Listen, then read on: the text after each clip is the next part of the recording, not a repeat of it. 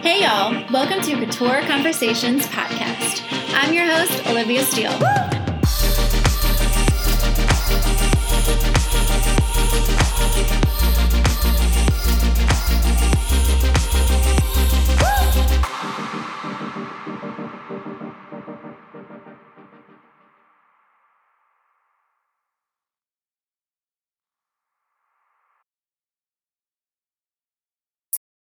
Hello, and welcome back to another episode of Couture Conversations podcast. This episode is a bit unique. We've never done this before, but I was on another podcast and I wanted to share it with all of you because I absolutely loved it. The incredible businesswoman who interviewed me, Alicia Esposito, did an incredible interview, and I want to share it with you all.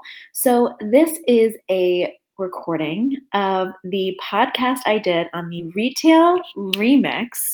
Such an incredible podcast. I can't say better things about it. All things about closing the gap between digital and physical luxury experiences. I can't wait for you to have a listen, and I will see you on the other side.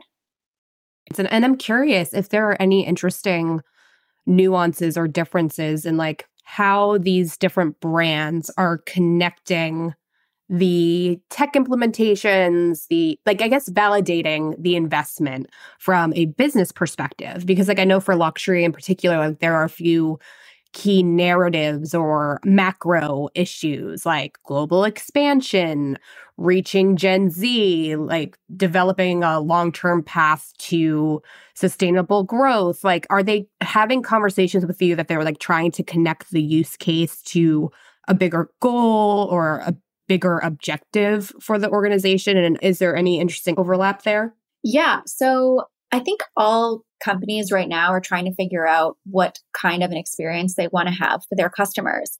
And when I'm talking to these both small and large brands, some of the priorities are really just going to revert back to why they started to begin with. So a lot in today's climate and the way that the market is moving, buyers and customers, they want to feel connected to brands.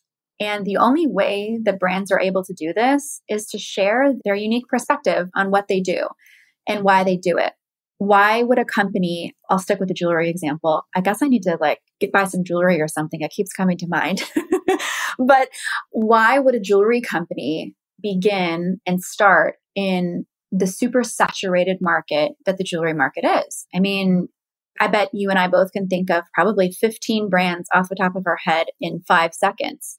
But why would a company begin in that area? It's because they believe that they're able to offer the customers something different than everyone else. That little piece, that golden piece of information is what customers want to know in order to feel connected to the brands. So a lot of these companies are stripping back all of their, we can do this for you, we can do that for you.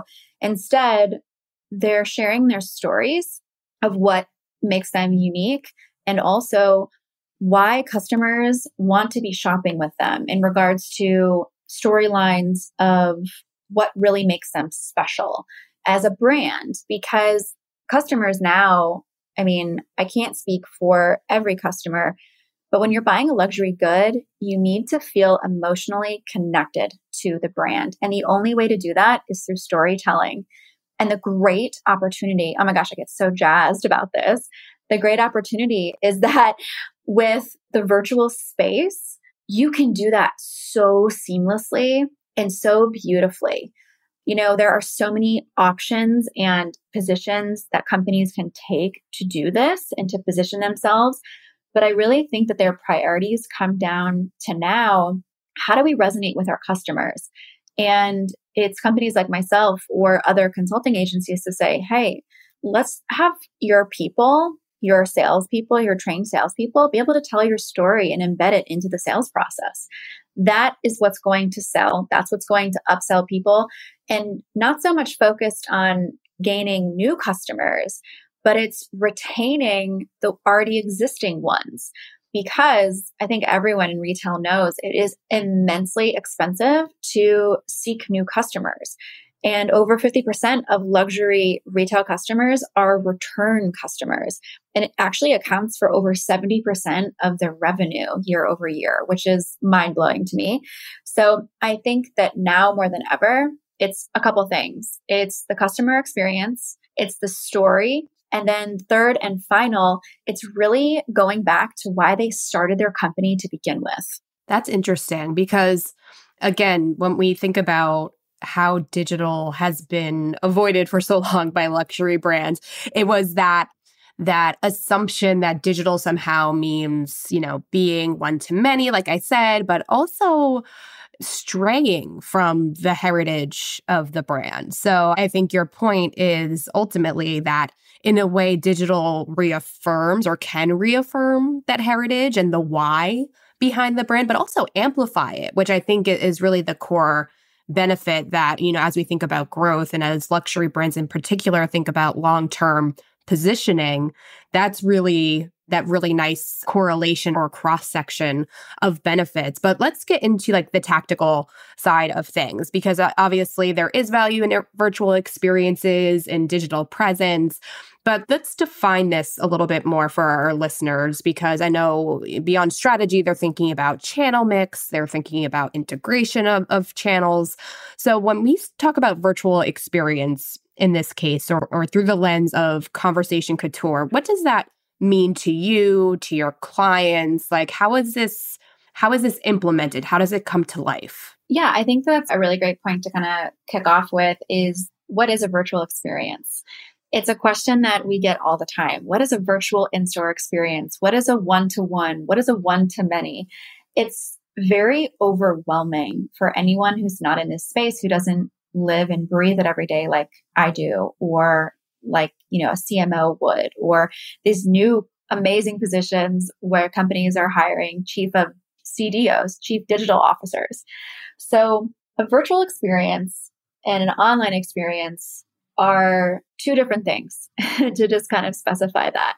So a virtual experience, we'll start there because that's definitely the new terminology that keeps being thrown out. And I'm sure you've heard it a lot too. So a virtual experience is anything that is not in person. You may be saying to yourself, okay, well, doesn't that imply an online experience? So virtual means that you're able to interact with the brand and or a person within the brand, not in person. So a virtual interaction can be anything from setting up a one-to-one appointment. So for example, if you're interested in making a large purchase with a luxury brand, which is actually pretty common, people will want to make a large purchase in the thousands of dollars. Well, this purchase isn't going to be made on a whim. You're usually going to have a couple of conversations with the sales specialist or the person you're working with, or doing a ton of research before you decide to spend tens of thousands of dollars on an item. So that piece of it is really interesting. So we call it a virtual experience, but most customers know it as a virtual appointment. COVID definitely coined that term, a virtual appointment. So you could stay in touch with your customers, your existing customers, and potentially anyone that's new and coming into your site. If they're curious about your brand, you can do a virtual one-to-one meeting with a sales professional to go through a normal interaction as if you were in person. There are now tiers to this, which is incredible. So Instagram, I think, has started the one-to-many live streaming.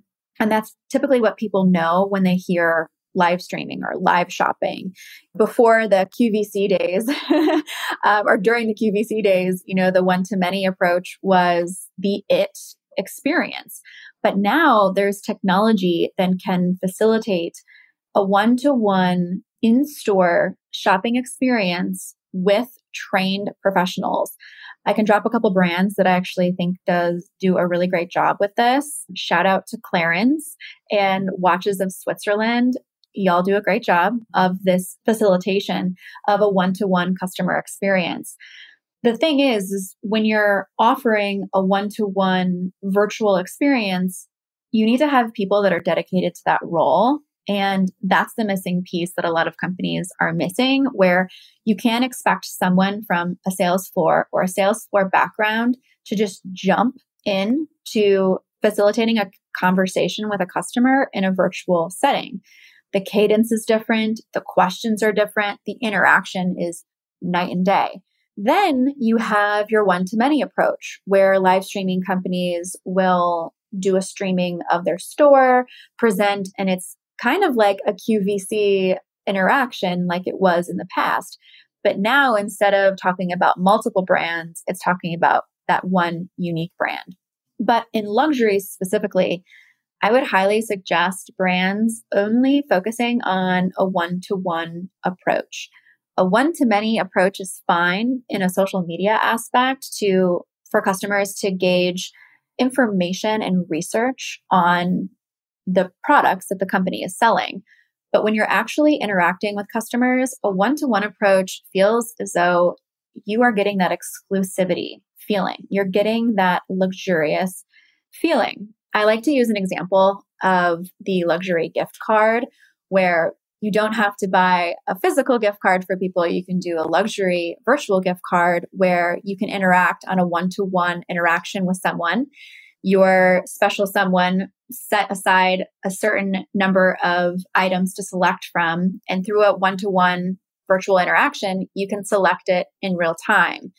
That's something that makes customers feel so exclusive, so unique, and it's something that luxury retailers are adapting. So that's a virtual experience, and it has to do with two people interacting either over camera or one person's on camera. I don't know about you. If I'm doing online shopping at home, I don't want to be on camera. But I don't have a problem looking at the other person on camera. But it's really nice because you can see the products and so on and so forth. So then you have your chat box, which is, I swear we could do an entire series on chat boxes alone, but it's more so, okay, companies know that they need a chat box, but in my opinion, only about 10% of companies are actually doing a decent job at it. So a company that I think does a phenomenal job with the chat box is actually Spanx. They do a phenomenal job with communicating with their customers and directing them into a place where they're in the right place, but also talking to a trained sales professional to drive sales. I've actually used them as like a training and a baseline for a lot of clients that we work with. So online is, in my opinion, through the chat box, is through an online experience, an online interaction, is through a chat box where you have a computer or a phone in many cases that is kind of like a guard that you have up. So people will say and do however they feel on this chat box. And there's no repercussions because you're not actually talking to the person in a live setting like you are in virtual. So it's even more imperative that companies have their online chat or online communication set up really well. But there is a big difference between a virtual experience and an online chat box experience. And that's where, we come in to educate around that. But I hope that answers your question. It was a little bit down a rabbit hole there about the one-to-one. No, it's good. Because I think the one thing that I've been seeing a lot in retail especially is that people have these terms and phrases for things, but like everyone kind of has their own ways of defining them, if that makes sense. Totally. Like I've seen virtual experience be used to describe like a digital showroom that's like very shoppable, whereas like this is very service oriented and appointment based, which I think kind of reaffirms or helps bring to light the value for luxury brands.